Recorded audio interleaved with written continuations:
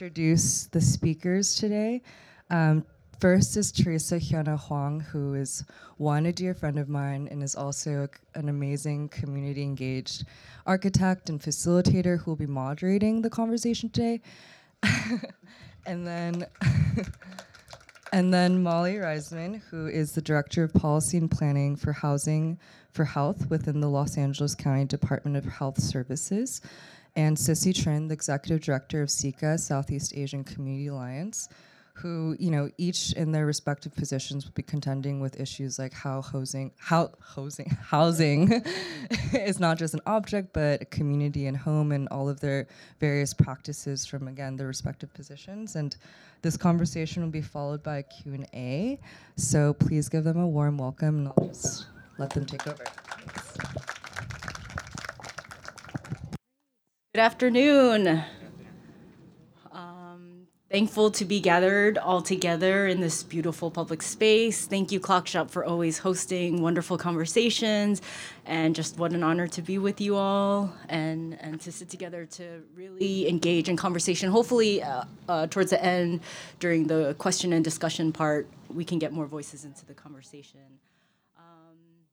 Kat did a very brief sort of intro, the dry bios of who folks are, but it would be fantastic for everyone to just give a chance to do a little bit more of an in-depth grounding of where you're coming from, the lens with which you're going to be speaking from, and to also just root where you are in context of the place that we're sitting today. So, Sissy? Sure. Sissy Trinh, Executive Director of SICA, the Southeast Asian Community Alliance. We do youth organizing around equitable development, affordable housing, and just how do we make our neighborhood and our city more racially just, socially just, and then economically accessible and just, right? So we work in Chinatown. Our office is just around the corner over there, actually. And we started doing land use work and affordable housing and equitable development work about 12, 13 years ago, mostly because I got lobbied by a bunch of 16-year-olds. There was a campaign that the city was looking to reimagine this neighborhood, and mind you, Chinatown is basically the oldest neighborhood in LA, right? So you have like the Zanha Madre that cuts through here, and it has been reimagined many, many times over the years by many different people of, what the future could be. But it never actually took into consideration what is already here, right? And so city was kind of imagining a new, transit-oriented development plan, and our students basically came up to me and was like, Sissy, we need to stop this. Like, where's Chinatown in this plan? They talk about the future, but they don't have a place for us and our families. And you're spending all this SICA's time and money and resources trying to get us into college, but if this plan passes the way it is, we're not going to have homes to come back to. And so that started our long and very challenging journey learning about things like inclusionary zoning. So hi, everybody. Molly Rysman. My pronouns are she, her. And I, as was said, I'm the Director of Policy and Planning for the County Department of Health Services, which started a division called Housing for Health. What happened is about 10 years ago, there were so many patients experiencing homelessness showing up in the county hospitals. And the county could give them like the most expensive, fantastic medical care in the world, and it did not matter, because if you try and help somebody get healthy and then discharge them to the streets, they're going to get even more unhealthy. And there was an amazing doctor, Dr. Mitch Katz, running DHS at the time, and he said the most important prescription for the health system to give is the prescription for housing.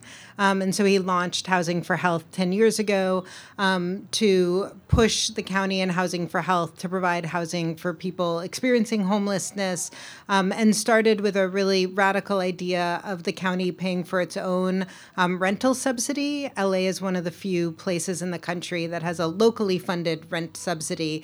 Most rent subsidies are things like Section 8, which are federal, but we actually fund a county rental subsidy, and that grew to a very elaborate continuum over time. Housing for Health has just gotten bigger and bigger as we thought about what are the services we're providing in conjunction with that rental subsidy, and how do we have interim housing for people people, particularly people with complex medical conditions and behavioral health conditions, to support them, and the outreach teams we need, and the mobile clinics, and the benefits advocacy.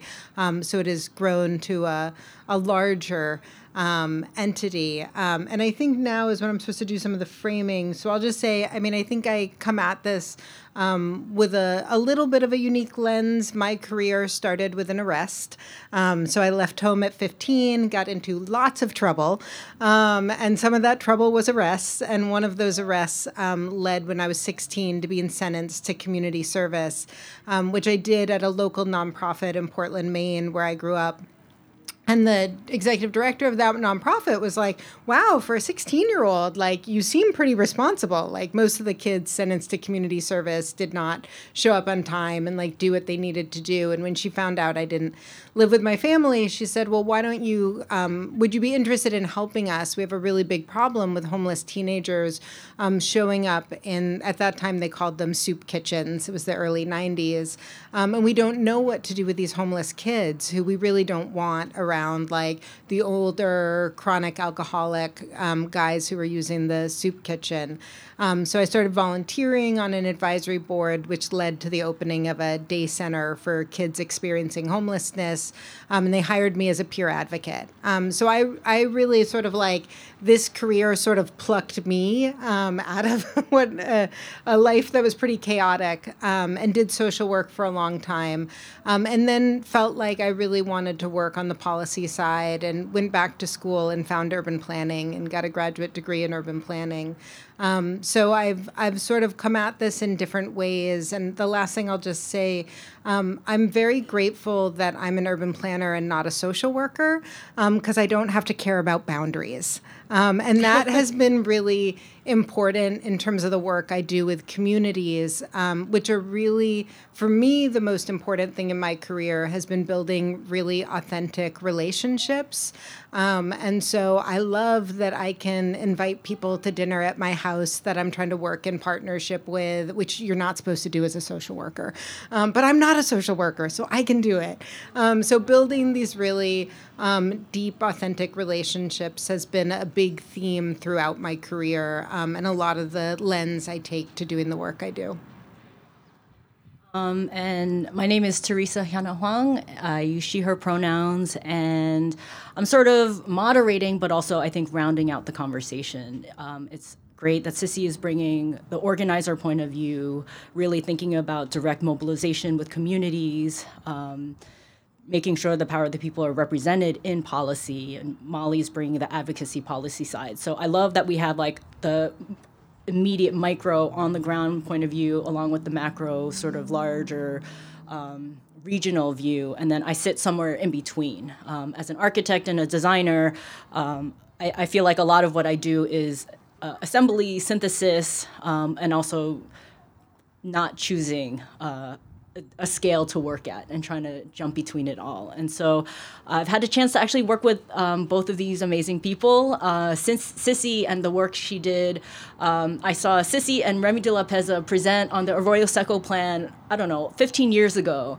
And I got to witness the people's influence on planning policy. And so during the time that I was working in Skid Row, where I worked with Molly at a nonprofit affordable housing organization, we tried to create a neighborhood-based plan centering the experience of people who have been unhoused. And so a lot of the work that Sissy has done has been a great inspiration.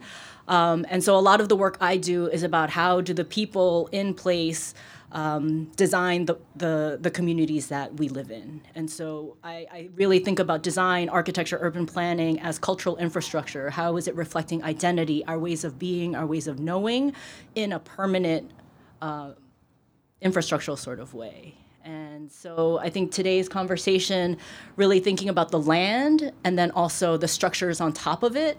We're talking about physical housing, but also we know all of the invisible systems at play. There are systems of power, systems of harm, systems of injustice, but then there's also systems of liberatory visions that are trying to really shift where we've been and place us in spaces where, we are thriving. Well-being is centered, communities are seen, are resourced, and hopefully that is where we can have an honest conversation about that. And so, where are we sitting? What is our community? I think Sissy is going to help really ground us with the people, the places, and then existing efforts at hand. So this is Chinatown, also unceded Tongva, lands, and it's the oldest part of the city, right? It is also, I think, important to note that a lot of Asian American immigrants, like when the city was founded, were used as low-wage labor, right? And so what that meant was, for me, urban planning, when I started my work in urban planning, I didn't know what it was, to be quite honest. And we were like Googling, like, how do you get affordable housing? What is urban planning? And now I think about it because I've like done a deep dive. A lot of urban planning can be used as tools for, like Theresa said, liberation, but historically they've been used as tools for racial segregation and over-policing. So if you think about which neighborhoods are ghettos, right? What resources are put in these neighborhoods and what resources are not put in these neighborhoods, right? It is a function of urban planning. Like the choices where we put freeways and factories. Chinatown not only is the oldest neighborhood, we are also the most polluted neighborhood in LA, right? We are the most environmentally vulnerable across the entire state, right? If you look at all the different metrics. We have factories right across the street, right by, an elementary school, right? Ann Street Elementary over by William Mead. Our oldest public housing project is 2 blocks away, and our regional prison system is here. So Chinatown was created as a containment zone, similar to Skid Row, actually, right? Where Asian American immigrants weren't allowed to live, work, or go to school or play anywhere outside of these neighborhoods, right? And that's why you build these kinds of infrastructures, because the undesirables live here. So, like, what do we care if we have factories, right? But I think a lot of our communities, right, low-income communities, communities of color, we know that the public sector is not going to give us what we need. And so how do we come together to create the infrastructure ourselves that is missing, right? And so even though Chinatown is probably the second or third poorest neighborhood in the city, we have a lot of banks. We have a lot of like medical providers. Oftentimes when you think about low-income communities, you're always like, it's a food desert, it's this, it's that. And I think a lot of it was simply because as an immigrant, as a refugee community, you really had a lot of people who were just like, well, we know that Vons is never going to come here and Bank of America is never going to come here. So we're just going to me and my friends and my neighbors are going to create a little lending circle. And that lending circle over generations eventually became like East West Bank, right? A lot of it was about just like, they're not going to do what we are owed, and we can't wait around for that. So we can create our own infrastructure. And that's kind of why, you have a lot of assets in Chinatown that a lot of people don't think about. But at the same time, it's still really poor, right? And so we work with high school students whose parents work in the underground economy. So they work in sweatshops, in restaurants, they get paid under the table. I remember one time in my office, we had students who were debating, like, what is middle class? And they were like, $25,000 for a family is middle class, right? Because a lot of our families are making $13,000 a year. And we actually have a lot of seniors who are on the verge of homelessness. They're basically 80 years old, they're too old to work, they're disabled, and they're on SSI. And SSI pays a maximum of $914 a month. So we've paid rent. So, during the pandemic, we became a pandemic relief organization. That's a longer story that you can ask me afterwards. But we started doing emergency rental assistance for our tenants. And I remember writing a check for a tenant at William Mead Public Housing for $198. So yeah, $4 a month does make a difference, right? And then, these are our fastest growing segment of homelessness is low-income seniors, right? People who can't work and rent goes up, or, the landlord decides, like, I can make more money renting to, like, Google interns, so I'm going to evict all the seniors in this building and then turn it into a micro loft. So I think that's just kind of the context that I'm operating in, but also recognizing there's, like, an amazing history here. So many people who, like, when I walk down the street, sometimes I feel like it's a small village in Chinatown, because I will just run into, like, students who I haven't seen in 5 years, cousins, parents, the business owners will be like, oh, hey, sis, like, it feels very small town, at least to me, because I'm, we're constantly canvassing and organizing and doing outreach. But, like, we run into people all the time, and people will look out for each other in a way here that you wouldn't expect in a city the size of LA. You want me to put a little context about homelessness? I was just going to say, well, just to start, it's fascinating. So Housing for Health very intentionally has our offices based in Skid Row. And Theresa and I worked in Skid Row many years ago. And so I've spent a lot of time in Skid Row. And Skid Row similarly feels very much it's like a neighborhood, like a small town. You see people constantly. People greet each other. People are incredibly friendly. They say, hello, how are you doing? Looking beautiful today. I was doing the homeless count, and we were joking that, like, you really feel like you got game when you walk down the streets of Skid Row, because people are really nice, and they give you all these compliments. It's great. And I do think that this piece of some of our poorest communities in the city, yes, having poverty and all of obviously there's lots of challenges in Skid Row, but really intense community, like this amazing strength and superpower of a community that has a strong sense of self, where people are deeply connected. Not everybody is just, like, immediately going into where they live. Like, people spend a lot of time on the street, and so they run into each other, they build relationships. It just has a very different feel and is this extraordinary asset. And just to provide a little context around homelessness, I've worked on homelessness a long time now. Things started to feel very different in LA in 2014. And I don't think, like, it sort of caught on in popular consciousness right away in 2014. But we started to actually have a much more efficient homeless system. We started to do more targeting. It had been a very diffused system, and a lot of things were starting to be centralized in 2014, 2015, and we were getting much more efficient. And the streets felt terrible. And we could tell something was going on because we were getting more people into housing, but more people were unsheltered. And came to realize that what was happening is that there were a lot more people being priced out of their homes. And that's what's really changed in Los Angeles. Like, some people are like, does LA have more mental illness than other parts of the country? No. Does LA have more substance abuse than other parts of the country? We probably have less. The real intensity, places that have been hit by the opioid crisis actually have much higher rates of substance use disorder than here in Los Angeles. What has happened in Los Angeles is the rent is too damn high.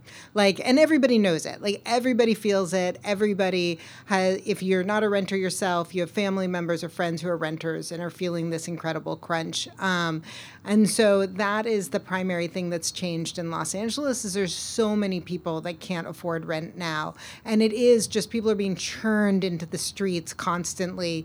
Like Sissy was saying, low-income seniors are the fastest growing population of people experiencing homelessness. It's an extraordinary phenomenon, and it is quite challenging working in homelessness, because people are like, well, we passed these tax measures. Like, shouldn't we see less homelessness? And the reality is there's a lot more people who are getting housing because of the tax measures, Triple H and Measure H that were passed. But they can't keep up because we've done nothing to stem the rent issue.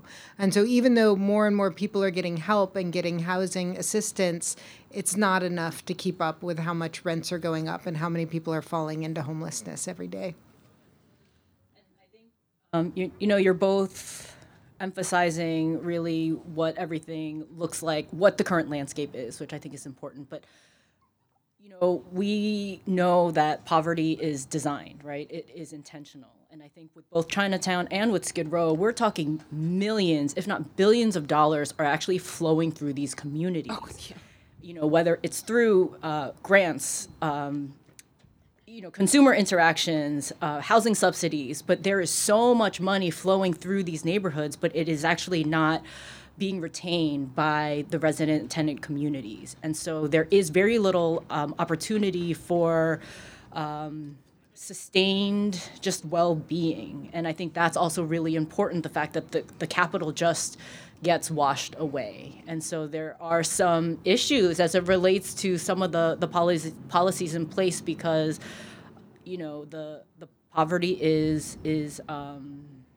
just really resilient in a strange way, because regardless of all these measures of resistance and organizing, it's a slow shift. And, so we're talking today really through the lens of housing. And housing is a giant industry in itself, right? I don't even know where to begin, but we're going to be using some terms, and I do think it's helpful for us to define some of them, so we have a shared language around the way that we're describing things. Affordable housing, low-income housing, supportive housing, public housing, to someone who is not as deeply entrenched in some of this can all sound the same, but they're actually all different. Some of the funding, but also the management is different. So I also want to take a moment to just also define some shared terms so that we will have the same conversation at once. Well, and if I can do you mind if I just take one thing to say? We take a particularly conservative approach to how we address issues of land and housing in this country because of our history, because of the legacy of gentrification and land dispossession and slavery in this country. We have a uniquely conservative approach that is not like most of the Western world. We are quite part of the reason poverty is so resilient is because we're so against actually helping people, because there is, land in this country is about profit. And it is not like that everywhere. There are other parts of the world that really see land as a communal asset, and not that you can't have have private property and have profit associated with it, but fundamentally a city is for the people who live there. We do not think that a city is for the people who live here in this country. The real estate that is in our country, we really think of how do you, it is infringing on people's rights if we limit the maximum amount of profit they can extract from that property. And that is part of the reason there's been profound hostility to things like public housing. So just to talk a little bit about public housing, which is one of the first sort of housing interventions in this country that was really modeled on a lot of the work that's now referred to as social housing in Europe, and which is great. We love social housing, would love to have some of it here, but we actually did have social housing here, and it was public housing. So starting in the 30s, there was a real push to address slum conditions in urban environments by building public housing. And public housing is quite different from other forms of housing. It is land owned by the government, which is different. And it is public housing was actually constructed by the government. And then public housing, unlike a lot of other forms of housing, is designed so you only pay 30% of your income in rent.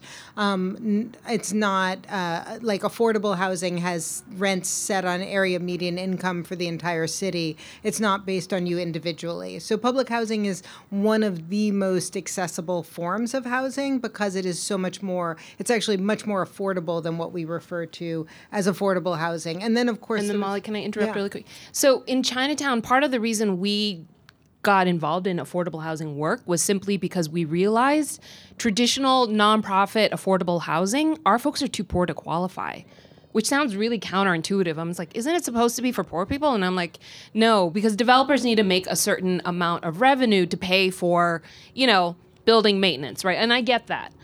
But public housing is affordable to anybody who needs it, right? And so that's why we're having this conversation around public housing, right? And a lot of what Molly's saying. So that senior that I paid Sika paid $198 in rent for, they would never live in an affordable housing complex. They would just make too little to even be able to apply, right? But they live in public housing because public housing accepts those kinds of tenants. And just to also clarify there, privately developed, like nonprofit developed, very low income housing typically is called supportive housing, and usually need to have. There's a whole definition of what a vulnerable community is. Usually it is for people with disability and have experienced homelessness. So if you are a senior, you may not qualify for supportive housing. So there are all these like requirements, and I don't know if you've ever even just tried to figure out how to vote, you know what I mean? It's so complicated. And so to get through sort of the housing machine to even qualify and comply to get in is so complicated. Well, that's our conservative approach. Like the way that conservative approach manifests itself is if you apply for Section 8, it's a 50-page application. 50 pages. It's insane. And if you're applying for like supportive housing, you have to complete your Section 8 application plus an application to the developer where they might do a credit check, a background check. Like, I mean, it's crazy. You've got somebody who's living on the streets. They desperately need to get inside. It takes months to get into housing because of how crazy the screening is, because of this conservative approach. And just to bring it back to the art, I mean, I love this piece, Underpinning, because we were talking today how it really looks like ruins. So Underpinning is the floor plan of the public housing unit that Rodrigo grew up in. And this idea of sort of like public housing becoming a ruin is what's happened in this country because of the disinvestment in public housing, because we had such profound hostility to providing housing for people who were low income. The federal government disinvested and allowed the buildings to fall into extraordinary disrepair, which made them really unhealthy places for people to live. So people talk about the projects being awful. The projects are a hard place to live because of the disinvestment. It's not because there's something wrong with the people or the communities or the housing. It's that we disinvested and let them fall apart. And when you let housing fall apart, crime occurs and all these other things occur. But what happens is there's this counter narrative where it's like, no, the idea of providing housing for people who are poor is bad because look what happened. You know, all this crime happened, so you shouldn't provide housing for people who are poor because you're creating a ghetto and you're concentrating poverty and you're this and you're that. Well, it's like, yeah, if you let the buildings completely fall apart, they will be unhealthy places for people to live and unhealthy behaviors will occur. But even within that, there's extraordinary stories of community and resilience that happen even in the profoundly in these housing units with extraordinary deferred maintenance and disrepair. So, I mean, I think all of us are familiar with kind of the public narrative, the popular narrative around public housing being dystopian. There's gun violence, there's all this other stuff, right? We do a lot of organizing and canvassing in this community. And so we've done a lot of canvassing over at William Mead, which is 2 blocks away. And you know how dystopian it is? When we were looking for people to help them, like, you know, we were doing the get out the vote stuff. One of the neighbors saw us like knocking on someone's door and he was like, "Who are you looking for?" And then we were like, "Oh, such an, you know, like Theresa." And she's like, "Oh, she went out to the grocery store. She'll be out in like, you know, half an hour." Like, how scary, right? Like people being neighborly. And it was just over and over again. Every experience we had going to William Mead was literally everybody keeping an eye out for each other, right? And watching over their neighbors. There was just this profound sense of community that you could just feel immediately, right? And so that to me is the dystopia of public housing, right? If we provide them with adequate resources, decent amount of like well-maintained property, it's about underinvestment. It's not about like poor people are intrinsically evil, right? Or like crime-ridden or something like that. They commit crimes because they need to feed their families. They don't commit crimes because it's in their nature. I also think we need to also be explicit. You know, the disinvestment in public housing also mirrors the disinvestment in communities of color, right? So these buildings are filled with Black and brown families. It mirrors a lot of racist policy in the United States. And so it's not just like, oh, housing authorities became so overwhelmed we couldn't take care of it. It follows a lot of the lines of where capital is flowing. And you know, a lot of these like European social housing places are well maintained because their budgets are not as racist as it is in the U.S. And so I think it's also important to... They're also a lot whiter countries. Yeah, they're homogeneous countries. Exactly. Yeah. And so I think we need to talk about the disinvestment is because of, the devaluing of the residents that are living there. And that is all intentional. And so, anyway. And we also have like this whole narrative around you're poor because you make bad choices or because you refuse to do things, right? Like you need to get an education, you need to do these things. But for me, I'm like, we will always have poverty in this country as long as we're willing to pay janitors, home health care aides, and like restaurant workers below minimum wage or shitty wages. We will always, you can't social service your way out of poverty if fundamentally the majority of the people who keep the city going are getting poverty wages, right? And for me, it's like, why is an employer who's engaging in wage theft a hero because he's economically contributing to the city as opposed to that low-income worker who's basically subsidizing, our cheap food? Mm-hmm. And so I think... No, it's so I think it's important for us to ground our conversation in the real, just... deeply entrenched sense of, just how deeply rooted housing is in a system of injustice, right?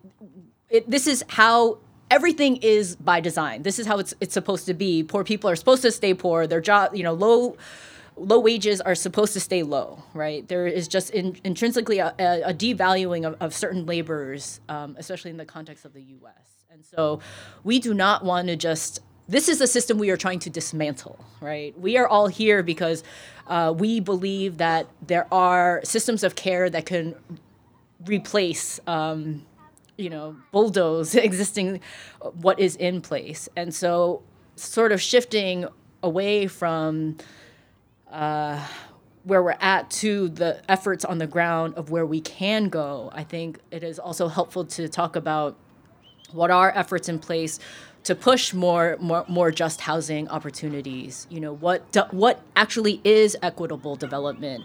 How do we make sure that our communities are not constantly in threat? Like living like this, being like, oh my gosh, are they going to raise my rent? And everyone is so close to being housing insecure. And so what are some of the ways that things are trying to shift, and what are some of the directions that we can go in? Well, and I will say it is challenging. I mean, just to make it a little more personal, I've had a lot of friends who left working in homeless services because there is so much white supremacy and white saviorism built into these systems that are very sort of focused on telling people we know what's right for you and just go into a shelter and everything will be fine. Well, it's even in the best of shelters where we're providing what they now call non-congregate housing, where somebody has their own room and their own bathroom, there's still incredibly hard places to live with security that often treats people terribly, and you're not allowed to have guests, and it's really, really challenging. And it's because these systems are designed to a certain, they're designed by people who aren't experiencing the system. So I think when we want to talk about opportunity and how do we really do equitable development differently, we need to approach it in a completely different way where we have a much more open mind around really co-designing solutions and really being willing to be in dialogue about what doesn't work in our system and I will say government is not good at this. I've worked in government in the public sector for many years now, and I'll be the first to say this is not our strong suit. It's a really tough muscle to build, that muscle of humility and listening, because what happens is most folks who work in the public sector are quite overwhelmed by everything you're trying to handle and manage. It's a lot. And so people are overwhelmed. And when community members come and they're like, I have this idea for community land trusts, government folks are like, yeah, well, that's not practical. Thank you, but we're busy. And so a lot of the ideas that come from community members get dismissed either because of a sort of inherent, like, well, we know better, or just from simple, like, bureaucracy is quite exhausting and it can be hard to try something new. And a lot of times when people present stuff, it can feel like, well, that's so pie in the sky, but we couldn't actually do that.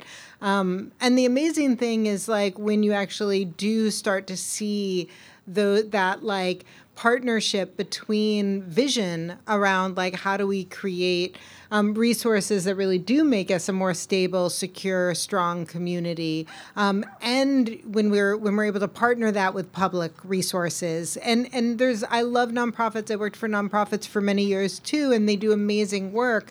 And I'm so grateful for the work that nonprofits are doing, and they're often piloting innovation. But when you really see scale is public resources, because obviously what you can do at a government level is much bigger than what you can do.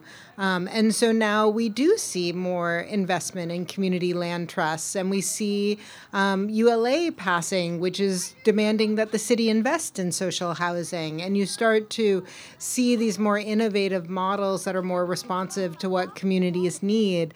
But like I said, it's hard for people to learn that skill of how do you really work in partnership. And the last thing I'll say is just, like, I make mistakes every single day. Like, I don't want to be sitting up here being like, I'm an expert in how you partner with community. Like part of really being in partnership is a humility where you can say, wow, I really messed that up. I'm so sorry. Can I try again? I didn't do that right. I didn't use the right language, or I wasn't considerate of this or whatever. And so there is a lot of risk-taking, also not easy for government. Humility, not easy for government, and having to be willing to, like, okay, well, that didn't go well, let's try again. And you just have to sort of keep trying day after day to figure out, like, when the magic actually happens.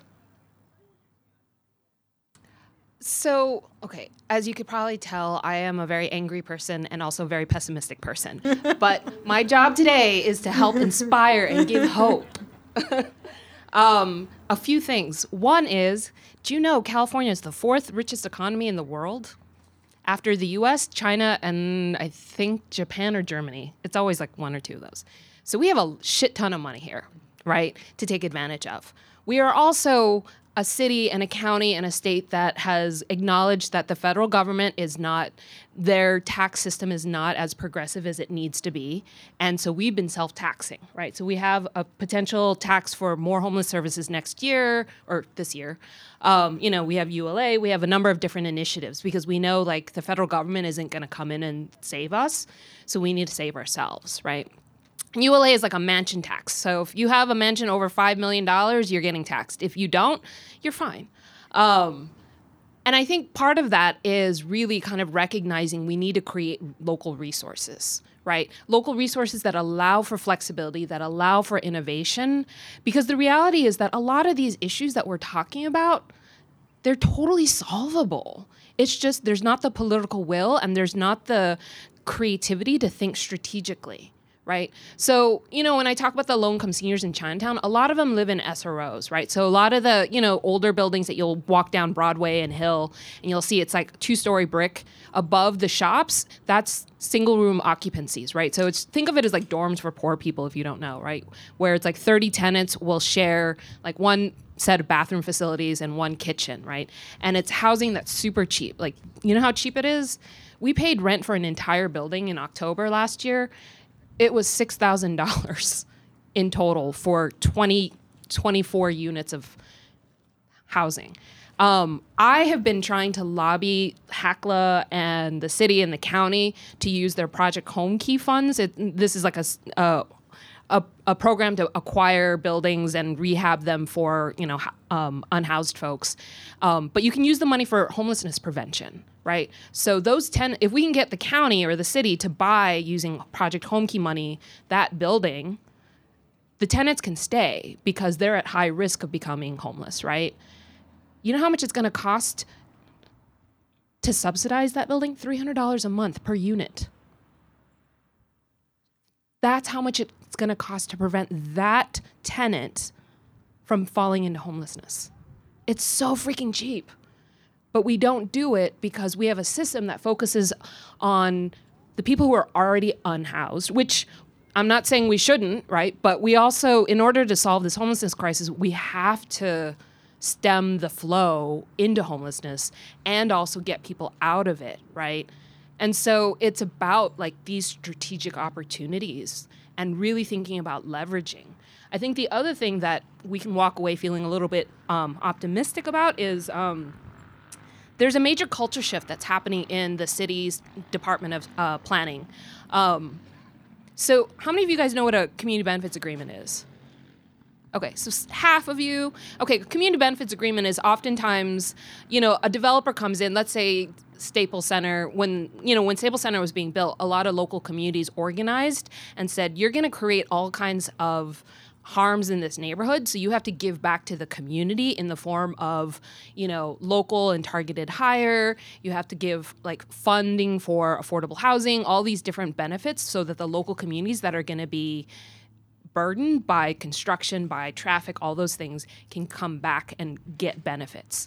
So the city has adopted a community plan for this area, for Chinatown and downtown and Skid Row, where all development is going to contribute to the supply of affordable housing in the region, right? And other community benefits, including like protecting and supporting like community serving small businesses, because we're seeing a lot of gentrification of small businesses as well, right? We lost 4 grocery stores because landlords refused to renew the leases. These weren't people who couldn't afford their rent. They could, they just got kicked out. Our organization got kicked out and replaced by an architecture firm, an Asian American one. So at least it's still, culturally relevant. On brand. Yeah, on brand. Exactly, right.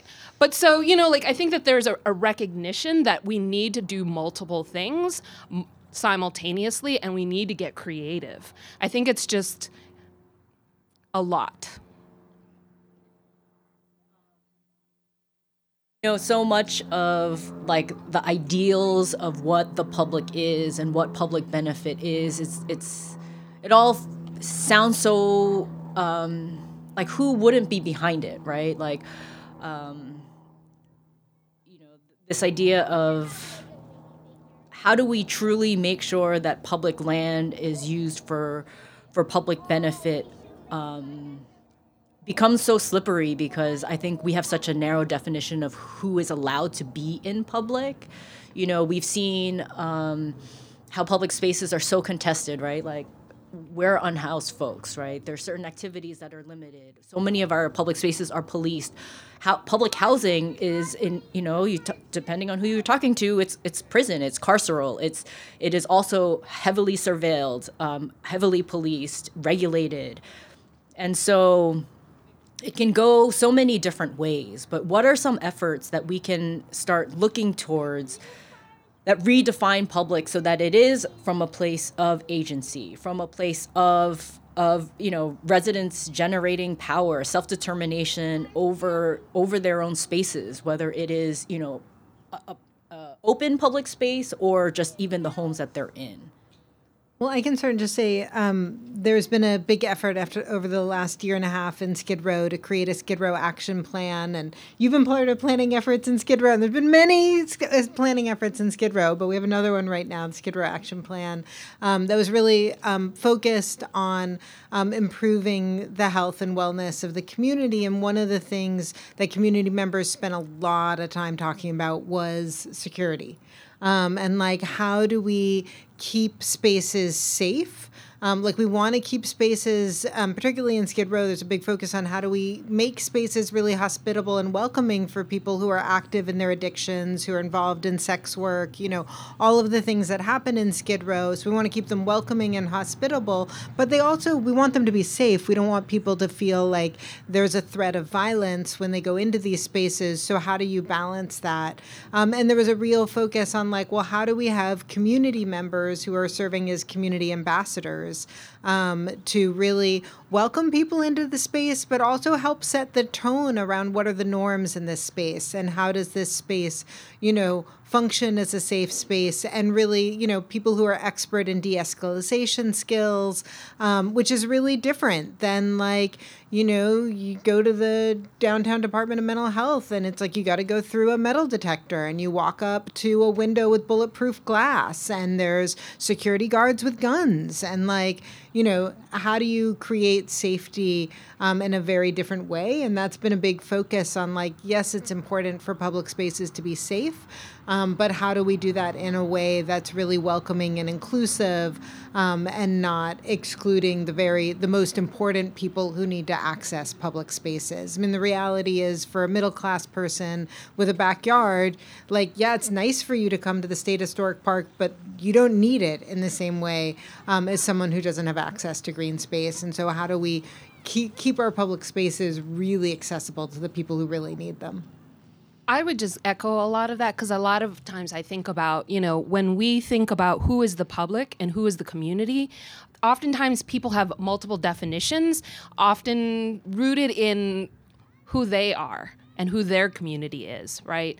I think about a lot of public engagement and public processes, how they tend to focus on property owners, homeowners, and not really thinking about aren't workers also who spend 40, 60 hours a week in this neighborhood, stakeholders? What about renters who live in unofficial housing, unauthorized housing, right? Couch surfing with friends.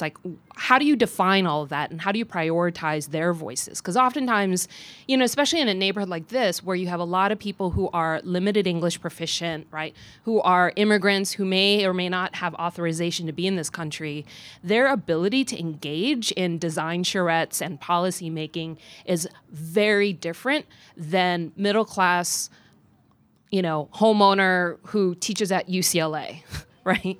And it's important to kind of understand that, because what gets brought into a community, what type of park gets prioritized. And I was thinking about the State Historic Park and, the Chinatown Yards Alliance that created this.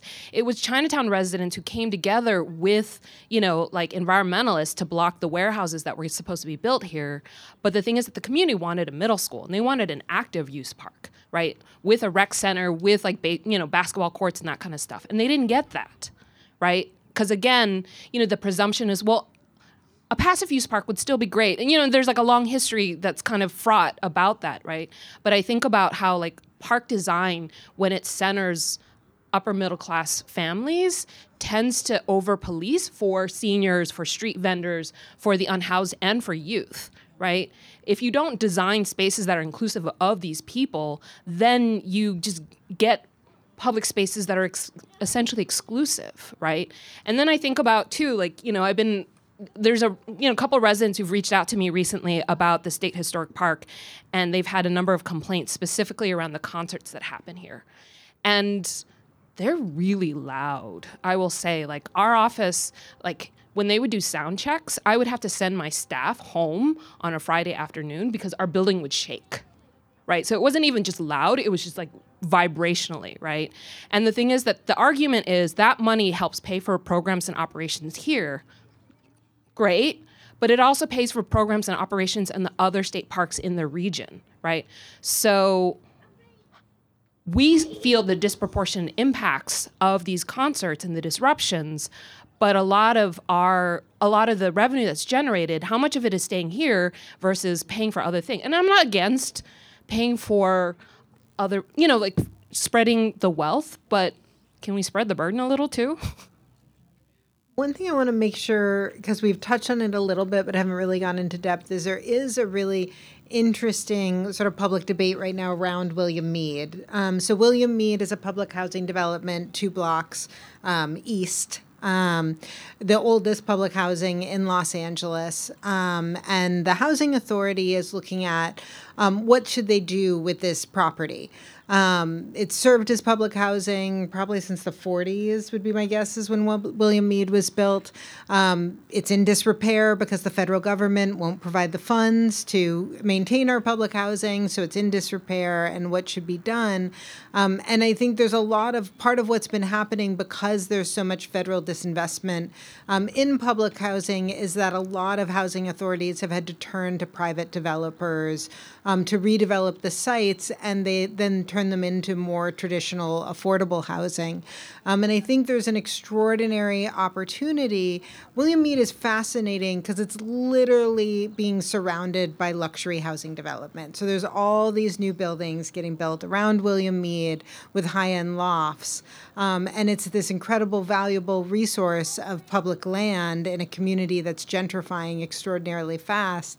And so, like, I think there's a real opportunity for all of us to be advocating with the housing authority. Like, yes, this site needs to be rebuilt so there can be quality housing on this site, but it should be rebuilt with 10 times as much public housing, not privatized. Like, and I think the housing authority is looking at, well, how do we maintain the same number of public housing units, but then have a bunch of private, traditional, affordable units? And I just think there's this real, and also with ULA, that's really created now a funding source for social housing. Like, maybe this should be our first site of social housing where it's all really affordable and accessible to people with the lowest incomes, rather than trying to do this traditional redevelopment process that's happened at a lot of our other public housing, which has brought in private nonprofit developers.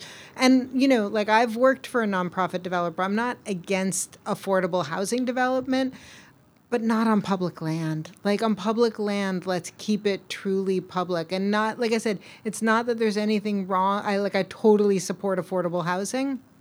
But it's just such a rare resource to have public land where we can ensure that people are only having to pay 30% of their income, and that it's harder to evict them. When you live in public housing, it's much harder to be evicted than it is when you live in affordable housing. So I just think there's such an opportunity for all of us to push the city. Like, let's have this be our vision where we can do something really amazing with this site. And I think, just to kind of echo what Molly's saying, I don't think that in our brains we're thinking public housing, nonprofit affordable housing, bad, good, or anything like that. I think it's just fundamentally public housing provides housing that's affordable for the poorest residents in our city, right? Traditional nonprofit affordable housing doesn't, because that's not how the financing of that world works, right? And I support traditional nonprofit affordable housing for teachers, for firefighters, those folks, right? That's a great population that also needs affordable housing, right? But the low-income seniors that we work with, the families that are working in garment and sweatshops and under the table and doing street vending who can't qualify for traditional affordable housing, we need somewhere for them to go, right? And so that's why I'm such a huge cheerleader in, like, yeah, let's expand and build more units on William Mead and build more on public housing in general, right? But let's make sure it's doing what it started to do, which was provide housing for the people who can't afford other options. So I think we all know we need a spectrum of interventions, right? Everything from unimproved, like unbuilt, land as it should be, all the different types of housing in between. And so what are ways that we actually can reimagine? So, like, let's take an opportunity to just, like, I know it's so easy to get mired in all the barriers, constraints that we have to work within. But if there were opportunities to truly reimagine and really centering the experience, but also well-being of our communities, of our residents, of our seniors, of our young people, how could public housing, how should it be? In terms of just thinking forward and just sharing what your vision of possibility is. Well, and I do just want to push, to really move towards community co-design rather than community engagement. I think we're all pretty, frustrated with what community engagement has become, where it's like, you can come to a public meeting and file a note card with your comments, and 500 comments will be compiled, and people will write a response of oh, that's not feasible, can't do that.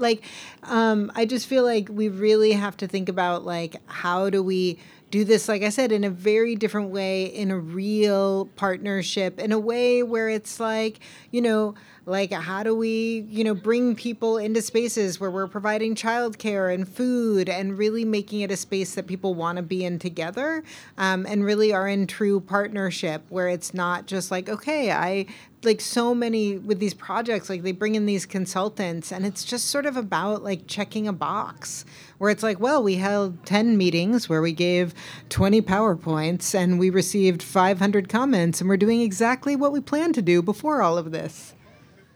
So I have two stories of crappy community engagement. One was William Mead, right? So the design consultants had like 4 boards and asked people for feedback. And one of the questions they actually asked was, do you like pitched roofs or flat roofs? And all I could think about is, I think there are bigger issues that you could be talking about, right? And then this is my favorite. So this was, I think, in 2015, 2016, the county was doing their park equity assessment and trying to figure out what are park priorities. And they did a meeting in Chinatown, and they didn't hire very good translators. And so then all of a sudden you had a bunch of low-income seniors who don't drive advocating for parking.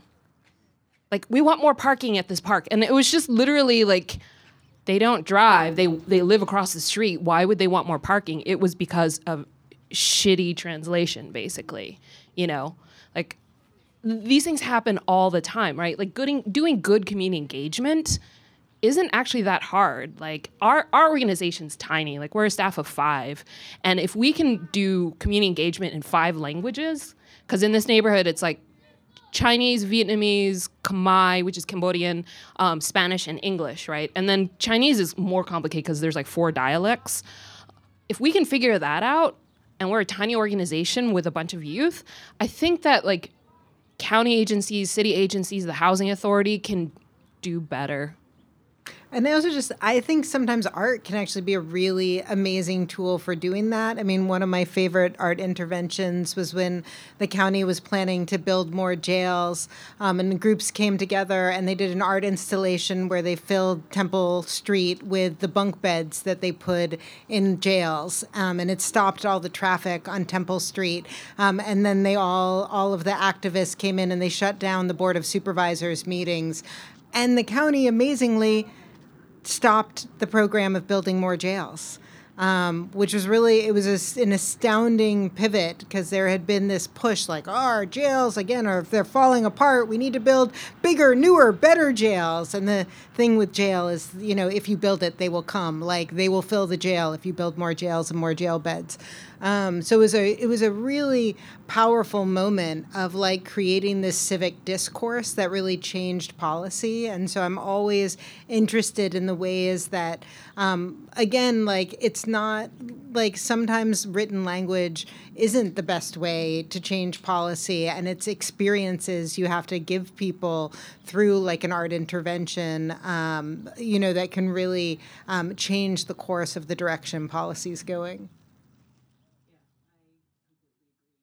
I think too often we don't give enough space and resources for communities to solve their own problems. Because in the end, people who have directly experienced any type of issue know within what we need in order to actually to thrive. I think it's how do you create the container, but also through the listening, how does that actually influence, right? I think that I've been in so many meetings where people are actually not willing to implement some of the suggestions, or it's too expensive, it's not possible, we don't have enough time.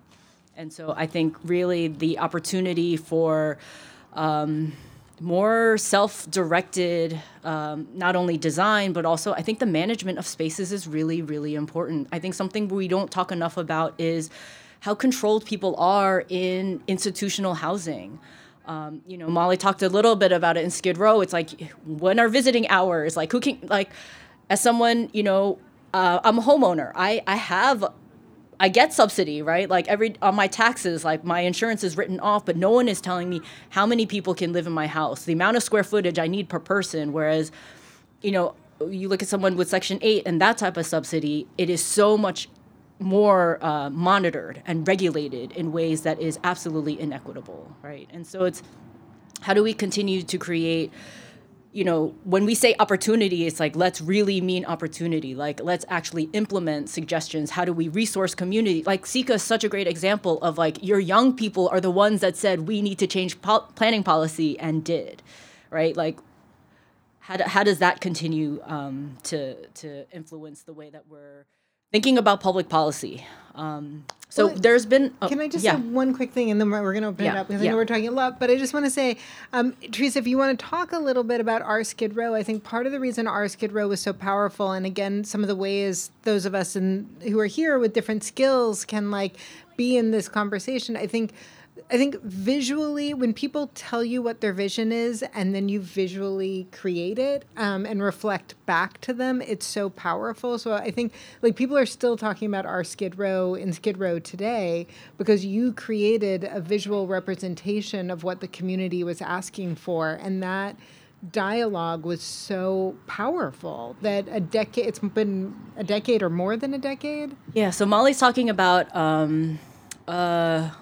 a participatory planning project that, while I was at Skid Row Housing Trust, we launched. I'm looking at John and Henriette because LA Poverty Department was such a key, important partner, along with, LA CAN, Downtown Women's Center. But really thinking about Skid Row as a neighborhood that we actually want to preserve, because there is so much political organizing, cultural infrastructure, and just the amount of assets that you don't see. I think Sissy was talking about that when you think about Chinatown. You just think about, sort of the negative aspects of it. But we did this back in like 2012, 2013, and we knew on the horizon that they were going to be updating the downtown community plan. So it was like, oh my gosh, this is a planning opportunity, but how do we flip it? And so how do we center the experience of Skid Row folks, of people who have been unhoused, and then design around that? And so a lot of times Skid Row has been a sort of an afterthought, or just sort of everything has been planned around it. So it's like, what do we do if we think about public safety through the lens of someone who is unhoused? What do we think about housing, connectivity, and all of those things? And so we went through, so all these partners came to the table, and we're like, Skid Row has never had a comprehensive planning anything. And so we're like, all right, let's look at what Sika did with the Arroyo Seco plan, what Boyle Heights did with the People's Plan, and like, let's just really rethink our Skid Row. And so I think for like almost 2 years, we had all these different community workshops, conversations. We had a resident sort of advisory committee, making sure everything we're doing was on target. But aside from being like, do you like red or blue? Our community were actually the ones at the table, guiding us and really giving the direction of, these are the way the sidewalks need to look. These are the types of housing units that we need.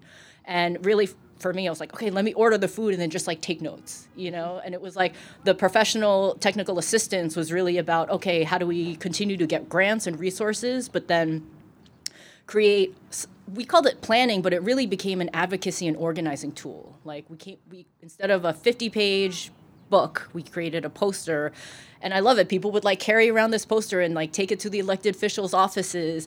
And the beautiful thing was, this started off as a 2-year dream of what the neighborhood could be, turned into a formal coalition that became the Downtown CCU, Central City United, which was Chinatown, Little Tokyo, Skid Row coming together.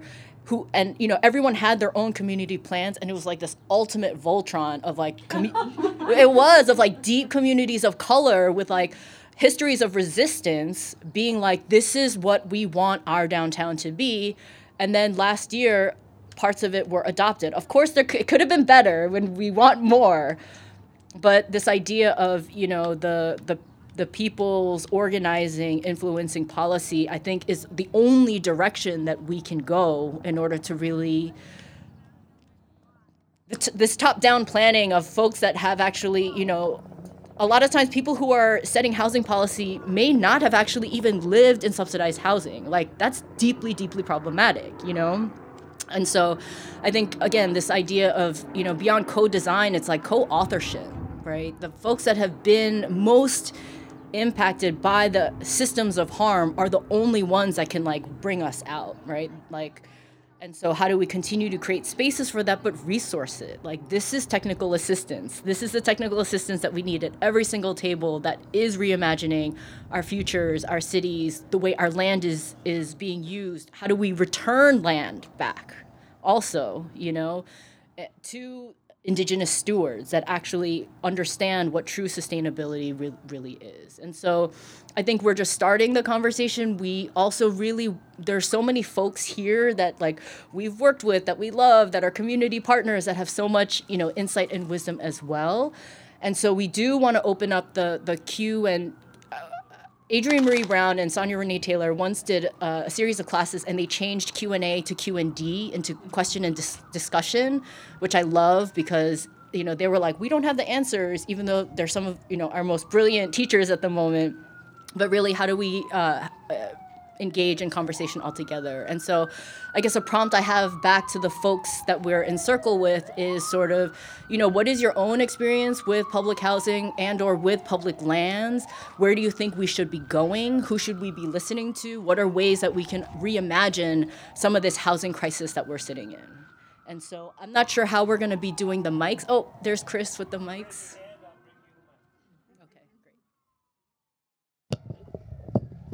Hi, thank you all. So I have a practical question follow-up about William Mead. Two-part. One is, it is built by federal funds.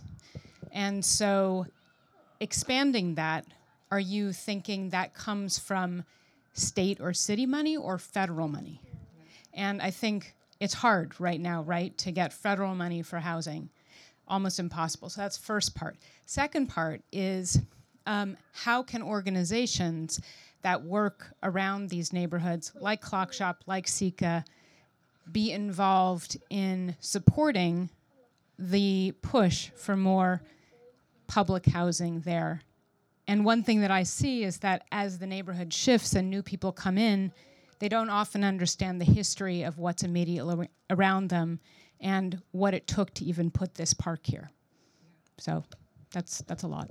Well, I mean, I will say, just to start, I think that piece around how we really educate people about the community they're a part of, when you have new people, particularly a lot of residents coming in with higher incomes, around what is this community? What is the history here? What is your responsibility as a member coming into this community? I mean, Sika's done an amazing job really trying to educate, I know a lot of the work you've done around trying to educate businesses around their responsibility to the historic businesses that have been in this community.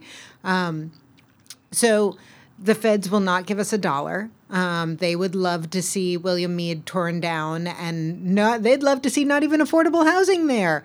That's sort of the direction things are going at the federal level. So yes, we're not going to get $1 of federal money, that is the trend. I mean, we increasingly, housing was a federal responsibility for many, many decades. The feds have been disinvesting in housing also for many decades, and it's increasingly falling on the state, the county, and the city to be the funders of this work. But the state, the county, and the city do have resources. And like I said, ULA does have a whole carve out for social housing. And I think thinking about the connection between social housing and public housing is really important, and how those dollars might help us actually expand, at least preserve, but certainly expand our amount of public housing would be fantastic. So we should all be writing to the HACLA Commission, encouraging them to take a much deeper approach to this and not just a traditional redevelopment.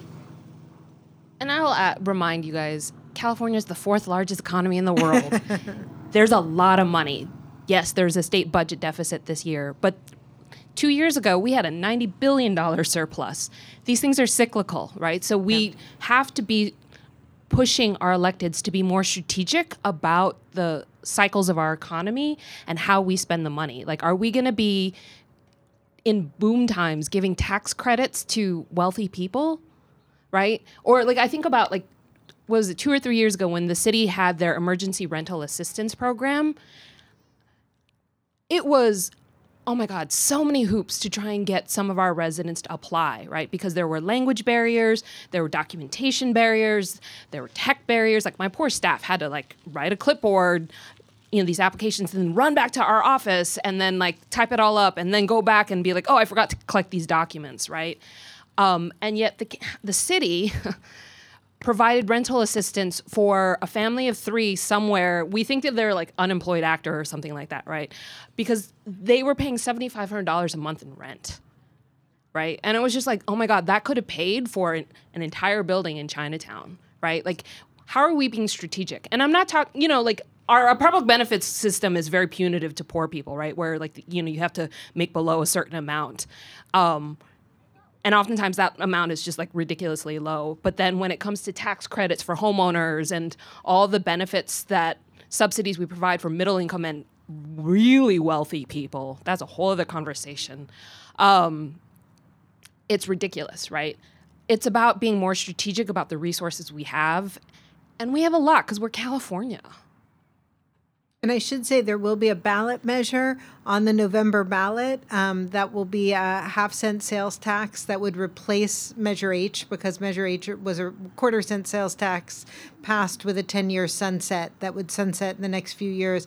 And that some of that money will continue to support homeless services, but it'll also be the funding mechanism for La Casa. And I am never going to remember. It's LA County Housing Solutions Agency. Yes, so there's a new housing finance agency that's been created by state law, but doesn't have any money. So we need to tax ourselves so that we can create the funding source so that they can do things like build public housing.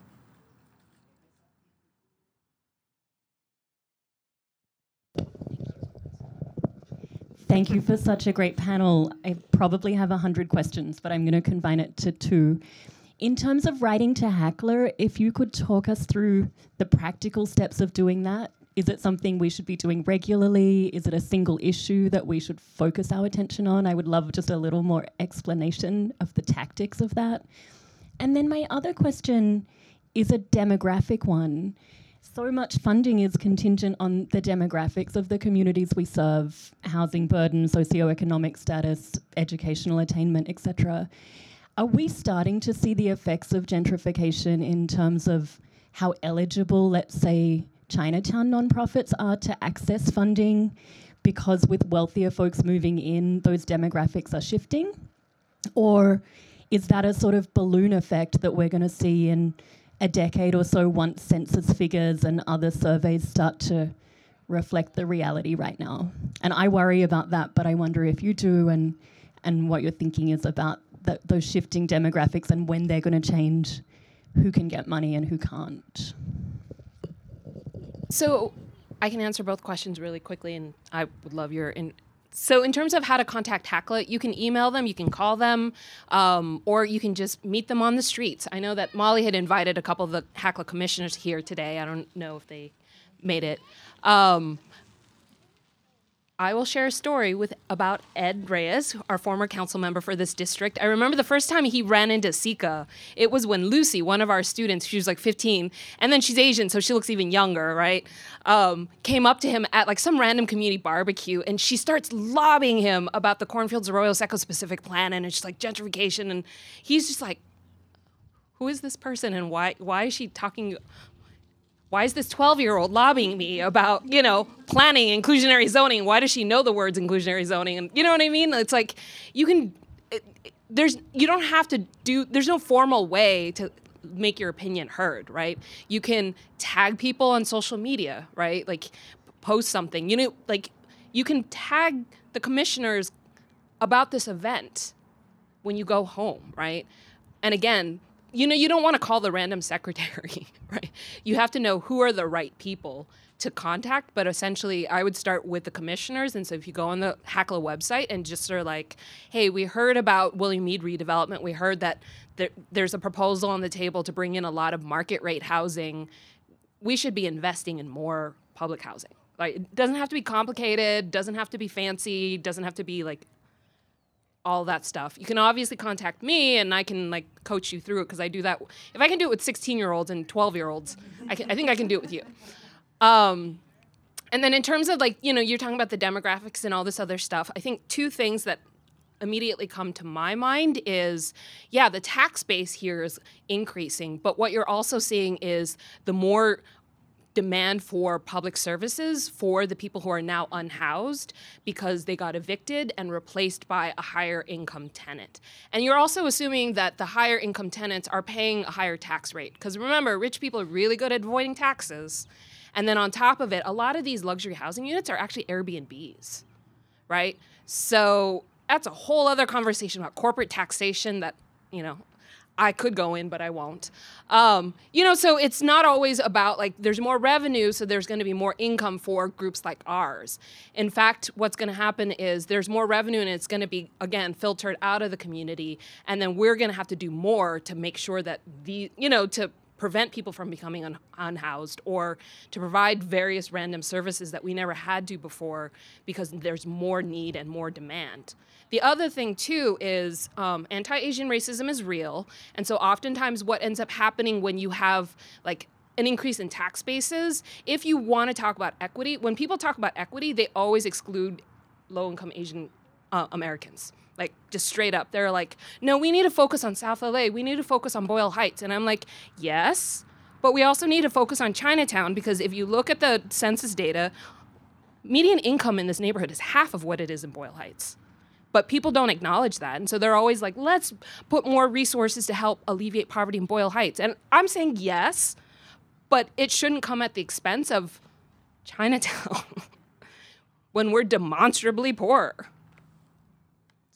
I think it's, you can also, getting in touch with the Housing Authority is one way. You can also just go to your own neighborhood council land use committee. And I would just troll my land use committee. And anytime they talked about housing, I was like, where are the low income units? I was like, I don't want any development in my community unless it has a percentage of affordable housing. People got really tired of me, but I just kept saying it. You know what I mean? So there various ways that you can advocate, and you actually probably have more power when you're working in your own community. Okay. And you don't have to just talk to Heckler. You can also talk to the mayor's office, the local council representative. Sorry, it's really hard. Sorry, y'all probably can't see me. Oh man, that's louder than I expected. I had a question. I work for a nonprofit doing a lot of the stuff you all have talked about, working with communities, and we've been working with public housing, specifically on the West Side, for the last 3 years.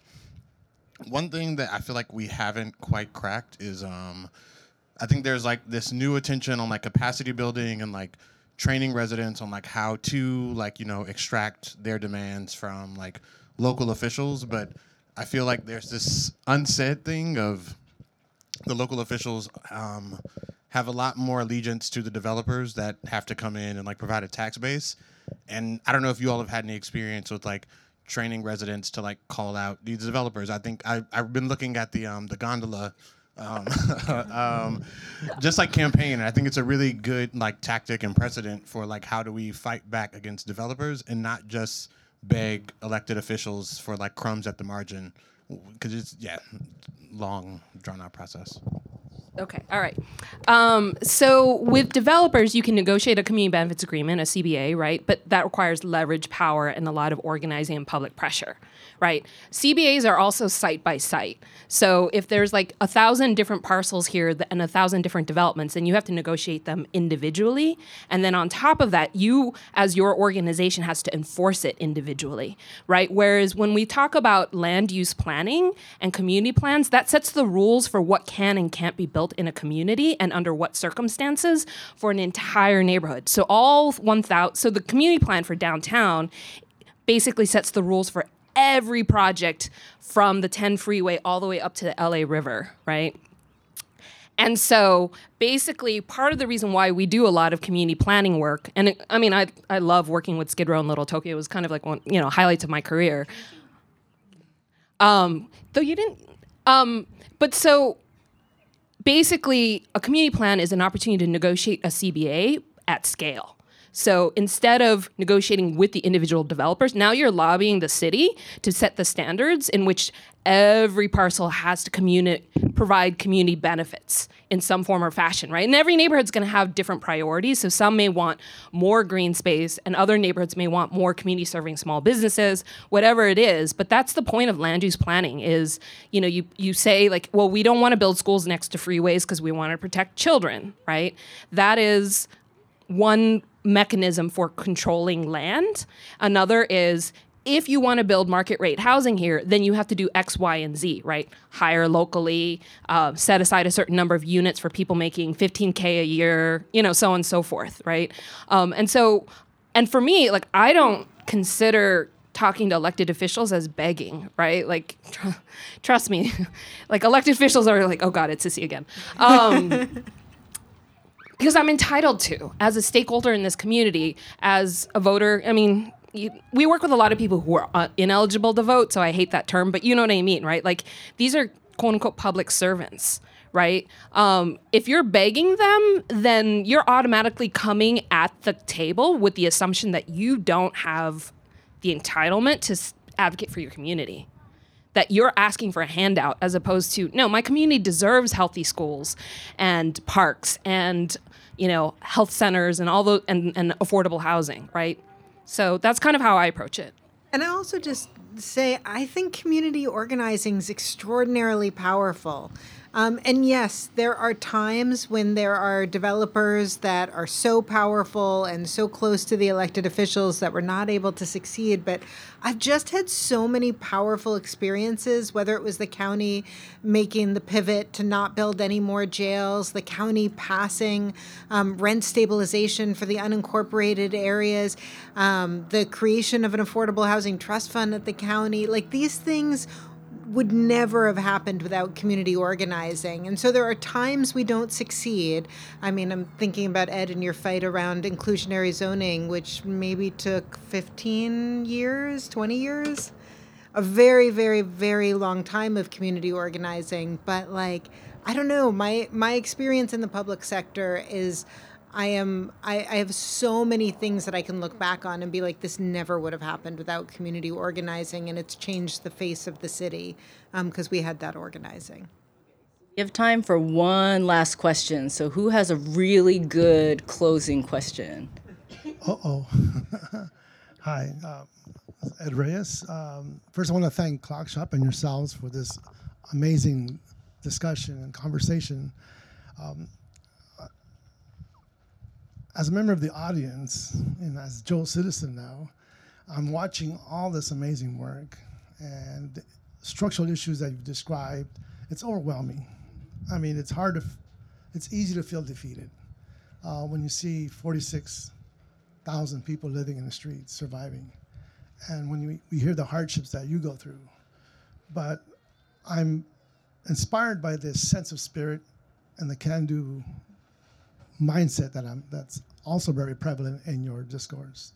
My question to you is that when we look at the social policy and the capital and who is prioritized because of the significance of money, do you see within your realm enough energy in your respective constituency to change some of these basic policies? Because we're talking about a structural shift, looking at housing from a commodity versus a right.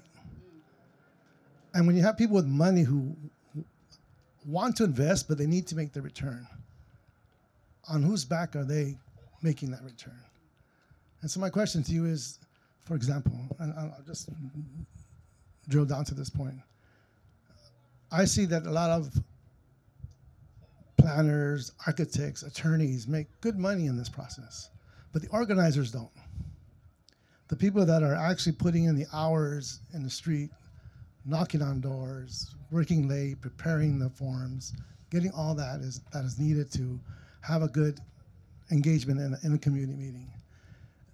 Is it possible to have the kind of lobbying where we require the elected officials to say it's mandated to have X amount of organizers of a certain level of compensation in the process as part of the CBA? So that way, the folks who are actually doing the work in the trenches can actually live doing it. Because a lot of the organizers are carrying one or two jobs, and they're doing this, out of the spirit of their heart and their sense of community. But it's a very small slice of the process, but I think it's a very significant one. Because you're right, who is going to attend these meetings these days? The question is, has gentrification changed the makeup of the community, where now the interpretation of space is going to be different. So there's a lot here, but I just want to drill down to like one basic question, and I'm hoping that reflects a bigger sense of optimism that we can still move in a direction for, at least for the hope of our young kids and our grandkids. I do just want to say, going back to how powerful community organizing is, like, what we're up against is global capital forces. Like, this is, people are like, oh, like, is LA doing something wrong that there's so much homelessness? This is global. Like, what is happening with capital and land and the asset economy? Like, this is a global phenomenon that little LA, we're a big city, but like, we're fighting this huge global thing coming at us. And I'm just so proud that as a city, like, there is so much that we're doing to try and fight this. And there's so much more we need to do. Like, thank God for the MLK quote, like, the arc of the moral universe is long, but it bends towards justice. Like, it is long. Like, this fight is going to be long. But for the first time in the last presidential campaign, we did hear Biden and Kamala Harris talk about a right to housing. We'd never, ever in a presidential campaign, not that they achieved it because there's way too much opposition, but it was our first time hearing a candidate. And one of the things that's happening is we are starting to see community organizers get elected. And, Karen Bass is a community organizer. Marquise Harris Dawson is a community organizer. Ugo is a community organizer. Ulysses is a community organizer. And so, like, this investment in community organizing is not just helping us have more community organizers, but it's helping us actually have those community organizers move into places of leadership. And thank God for the organizations, groups like Liberty Hill that are putting money into trying to make sure that jobs are sustainable and people can do this for a long time. But you're right. So many people who are trying to do social justice work can barely pay their rent themselves. And it's really hard, and it takes a lot. It's not like a one-year grant is going to make a big difference. It's decades of investing in groups doing this work and being able to do it sustainably.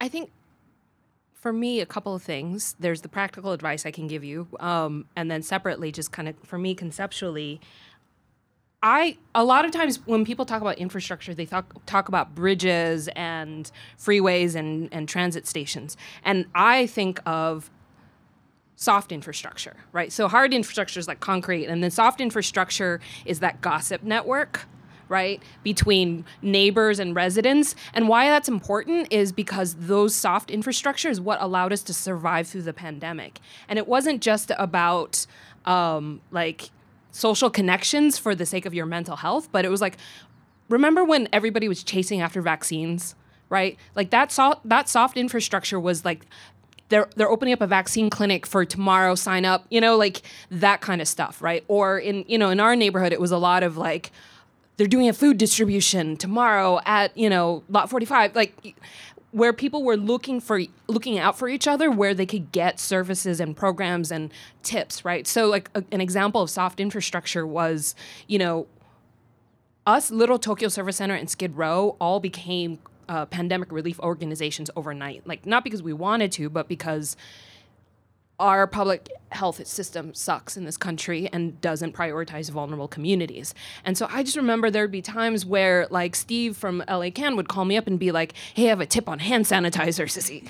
You should apply, blah, blah, blah, right? And then I would call him and be like, I just got a donation of masks. I asked for 3 times as much as I needed so that I could give a set to you guys in Skid Row and a set to you guys in Little Tokyo. You know what I mean? Like that's soft infrastructure, right? That oftentimes doesn't get counted, right? And so community organizing is soft infrastructure, right? Because it's a way in which we can get people to kind of provide community feedback on, a policy or a redevelopment or whatever.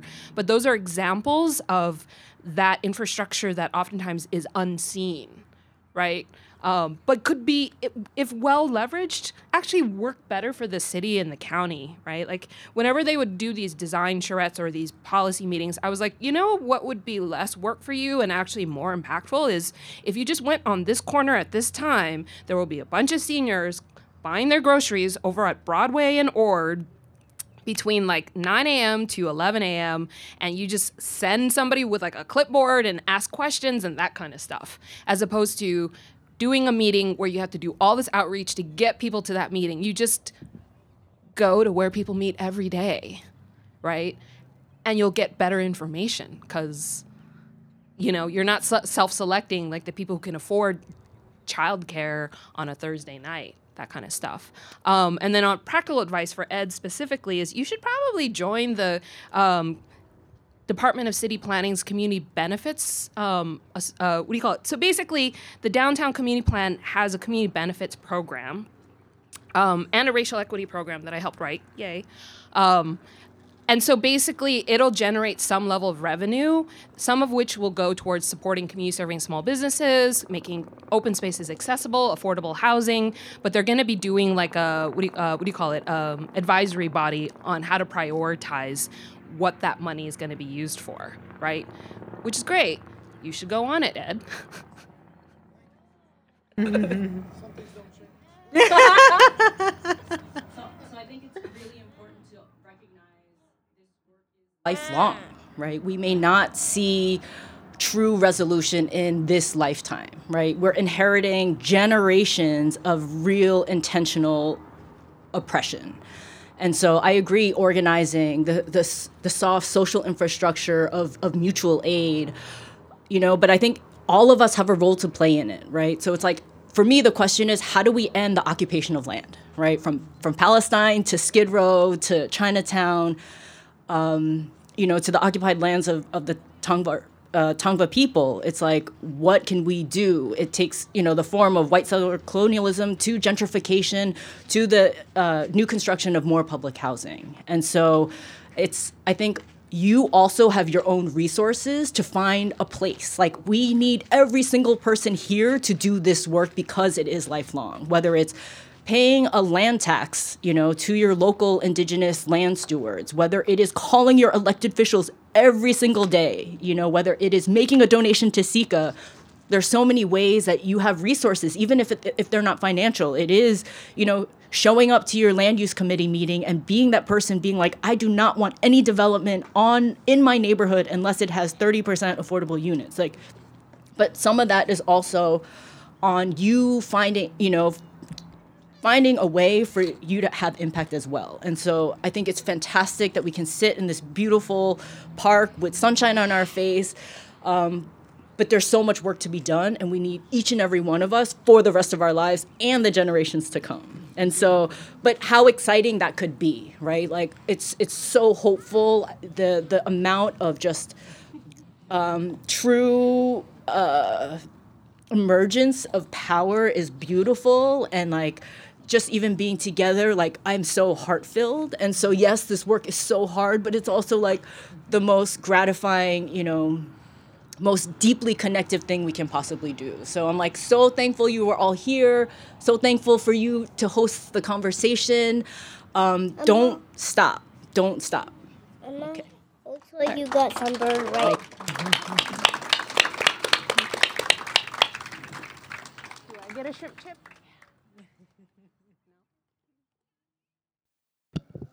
Just really quickly, thank you again. Thank you so much to Theresa, Sissy, and Molly. That was wonderful and heartwarming, and I feel so full. Just a reminder, Clock Shop is a arts and culture organization that produces free public programming like this, so $5 would mean a lot. But we also have 2 more public programs related to this project. Next month, the artist will be speaking about his process and the materials he used in Spanish, and it'll be simultaneously interpreted in English, so any Spanish-English speakers are welcome. It'll be a really special time. He's really funny and charismatic, and it'll be great. And there'll be empanadas, so yeah. And also, the closing program will be a reading and listening by Moonrise, one of our famous quarterly programs here. Shout out to Arla, who has funded us through 2025.